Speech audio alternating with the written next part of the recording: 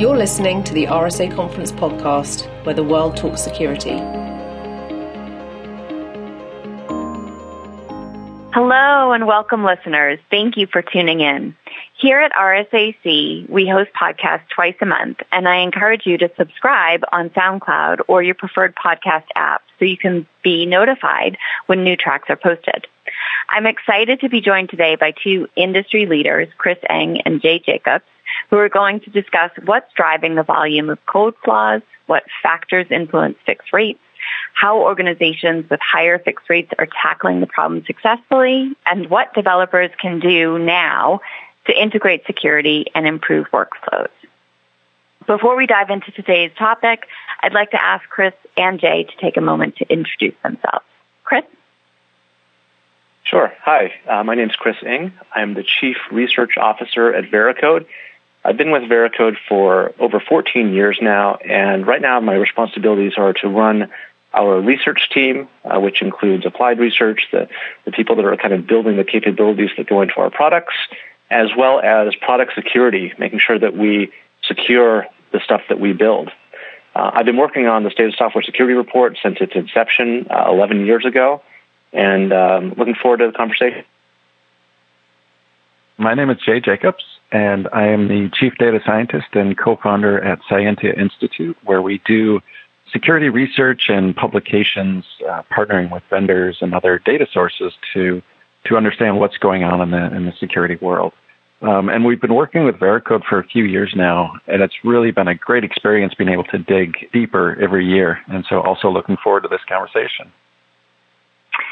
Great. Chris and Jay, thanks so much for being here. Chris, I know that the State of Software Security Volume 11 revealed the majority of applications contain at least one security flaw, and fixing those flaws typically takes months.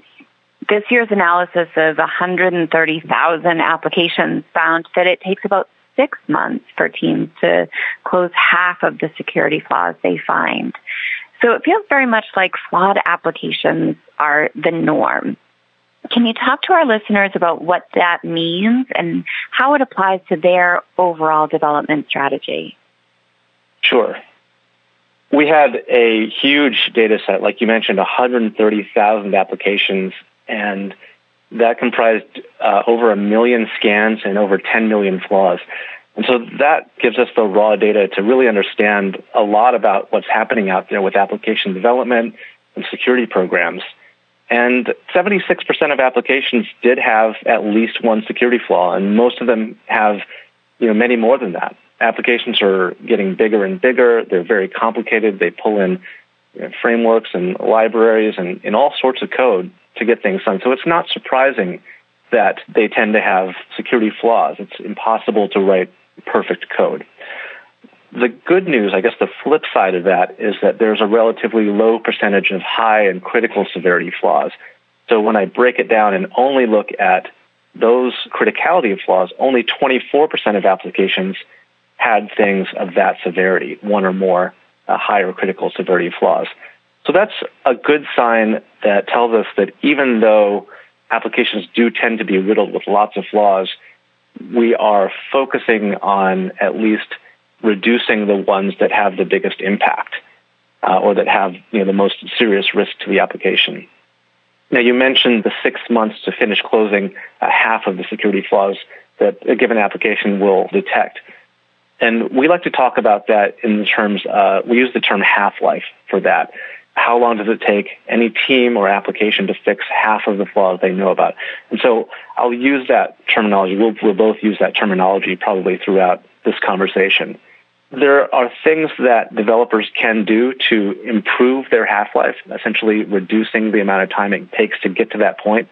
One of them is frequent scanning. Just by scanning your application more frequently and therefore seeing flaws sooner in the development cycle, that can actually reduce that half-life by more than 3 weeks. And we'll get into some of the other factors that the developers can do later on. And I want to tag on the size that we're dealing with here. You mentioned the 130,000 applications.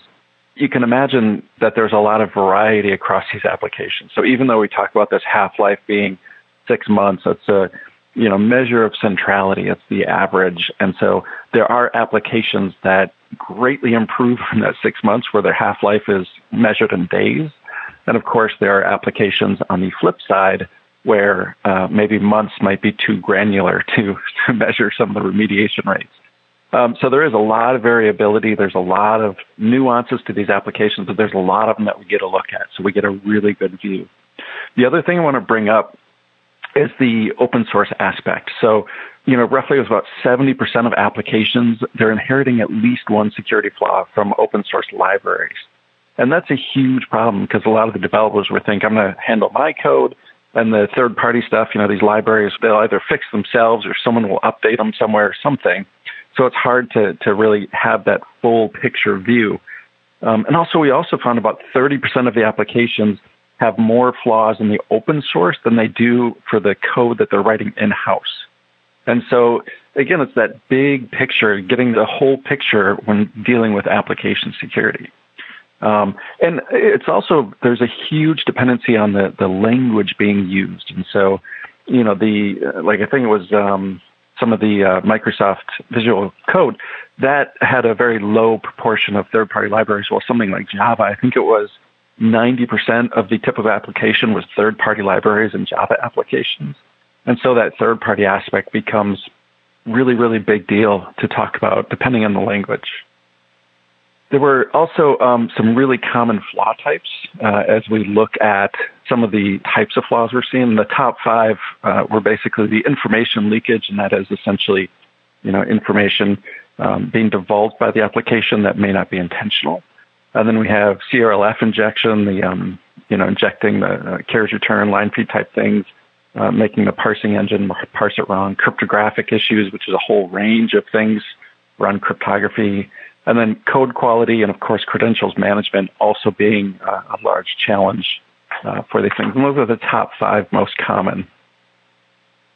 And you've seen, as you've worked with us on this over the past few years, those tend to stay the same, right? Like we always have, the top 10 categories tend to be the same problems, same mistakes that people are making. They change in rank order, but, as a whole, we're not really eliminating any of these classes of vulnerabilities. They're popping up continually in different languages as those languages evolve, as we bring new developers into the fold, and they make the same mistakes that people were making 10 years ago. And, it's interesting to see the same stuff, over and over. And it's important to remember that, a lot of that is because, again, sometimes you're looking at applications that you've never even scanned before, right? Some companies are bringing stuff in that they've never scanned before. If you were to isolate a single app, right, that maybe had been worked on over the course of several years, you absolutely would see that getting better and better. But sometimes you can look at this data, these categories, and say, why are they always still near the top?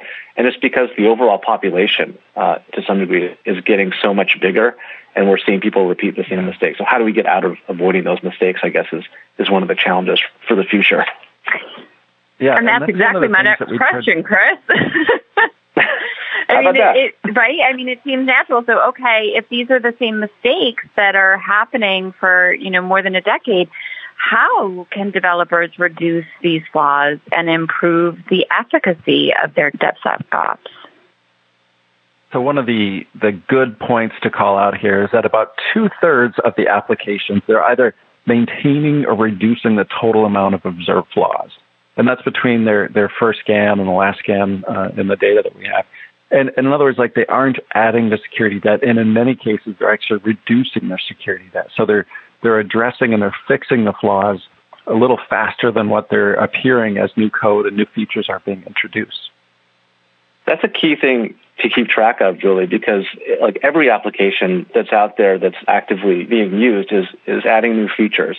And so if you're introducing new security flaws at a faster rate than you're introducing new features, and you're essentially accumulating security debt over time, that's not going to end well, right? That gap is going to keep growing, and you're going to be building up this mountain of debt that you'll never be able to get out from under unless you kind of change the way that you're dealing with it. So it was kind of a nice, I guess, positive data point that those 2/3 were maintaining or reducing. So at least they're on path to get to a point where they could wipe out their security over some point in the future. There are actually a few different things that we found that actually improved the efficacy of that security debt reduction even more, and reducing that half-life by more. Essentially, improving the team's capability to get after some of the things they find in a more effective and a faster way. And this is, I think, one of the most surprising things that came out of this data set for me is when we looked at different applications and the metadata around them that we have, for example, the companies that they're from and the language and the frequency of scanning and the types of analysis being used against that application, we were actually able to determine that teams using a combination of scan types, so using multiple different technologies to scan their application, actually improve their fix rates. So, for example, if I'm using static analysis and dynamic analysis together on the same application, I actually reduce my half-life by 24 days. So even though I'm scanning with more tools, and probably that means I'm getting more findings than I would have if I scanned with one tool alone, that's improving my performance from a fix perspective, which is extremely counterintuitive. But we saw the same thing happen with other testing methods as well. If you did static analysis alongside software composition analysis, which is the technology that tells you when you have flawed open source libraries that are bringing vulnerabilities into your code. If you did SAS and SCA alongside each other, you also improved your fix rate, your half-life, by about 6 days. And these things are additive. So it was really interesting to isolate all these different factors that could contribute to or detract from a half-life, closing more flaws, closing less flaws, the rate at which you're closing flaws. And when we look at all the different factors that we were able to isolate, there are some things that teams have control over, and then there's some things that they don't have control over. And we ended up getting to a point where we were thinking of them kind of like nature versus nurture. On one hand, the nature side, you look at the factors that developers don't control. Like, how old is this application? How much security debt did it have when I started writing code for it? How big is the app? Monolith is a microservice type application. How big is my company? And that's kind of a proxy for what kind of development culture do we have sometimes, not always. But those are kind of things that the developer just kind of falls into, but they don't really get to control. On the other side is the nurture side, and there are things that they do have direct control over, such as scanning frequency and scanning cadence. So how often do I scan and how regularly do I scan? And also, how much do I automate? When I run a scan, am I asking a person to go, upload that code somewhere or go press a button or run a tool? Or do I have this really automated into my tooling where all the scanning is being done via API through automated tooling that I already have in place? And those are all things that were those nurture factors that developers did have control over that we saw have positive impact on half-life. So then what are some best practices for DevSecOps? It's interesting because for a while you would hear a lot of grumbling from security teams about DevOps and how just the nature of rapid development and that kind of goes along with DevOps, more frequent releases and more automation. The grumbling was that, that's going to be counterproductive for security. As it turns out, DevOps and security, whether you call it DevSecOps or some other variation of that, they actually can work quite well together. And developers can do some of these nurture factors that I mentioned before to work their way to better security. So, for example, if they take their continuous integration tooling and they build security scanning into that process in an automated way, so let's say they do it every time somebody has a merge request or every time somebody does a check-in, these are things that are now going to be happening alongside the existing development work without anybody having to take additional action or having to remember to do something. So these are all things that are completely in alignment with DevOps practices, right? Automate everything that you possibly can, have those continuous feedback loops that tell you kind of early and often what mistakes you have or what things you can fix, whether it's from a security perspective or a quality perspective or your failings, your QA tests, whatever the case may be. And so by integrating and automating that scanning into those existing tools where the developers are already living, orgs can kind of guarantee that scans are happening frequently and on a regular timeline, that we're not waiting for people to remember to do this. So that automation aspect of DevOps plays really nicely, helping us find stuff earlier and be less disruptive for developers. The worst thing is for a developer is, they've coded up some feature, and then like 2 months later, a security team comes to them and points out an issue that they made. And in the meantime, they've moved on, 5 or 6 other features, and then they have to go back and get back in the mindset of what that flawed feature was and remember how the code worked. It's just very disruptive. So if you can give them the feedback while they're in the moment, you're going to have a much better chance of getting those things fixed. We also know that it's easier to find and fix issues in applications that have less coding baggage. So smaller applications, modern languages, modern frameworks. But a key thing that we took out of this was that even for like old, crufty applications with a lot of security debt and not the best security culture in the organization, all these things that on the nature side that would make the half-life longer or slower, even if you're in that situation, these developer practices that I talked about, the automation, the frequency, the scan cadence, those can still result in better outcomes. Your starting point is not as good, but you can still shift that curve in the direction that you want to. And that's a good thing to keep in mind. Regardless of where you're starting, your actions as a developer can have a positive impact on security. So that was a big takeaway. Thanks for that, Chris. That was very, very thorough and detailed. Jay, I'm hoping you can talk to our listeners about why paying down security debt is so critical.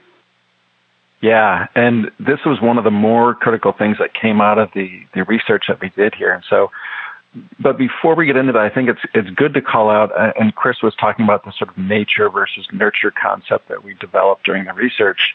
And with the higher flaw density, when we talk about flaw density, it's both nature and nurture, because you may inherit an application that has a large amount of flaw density, a large amount of debt. And so that's something in the environment. It's the nature that you're a part of.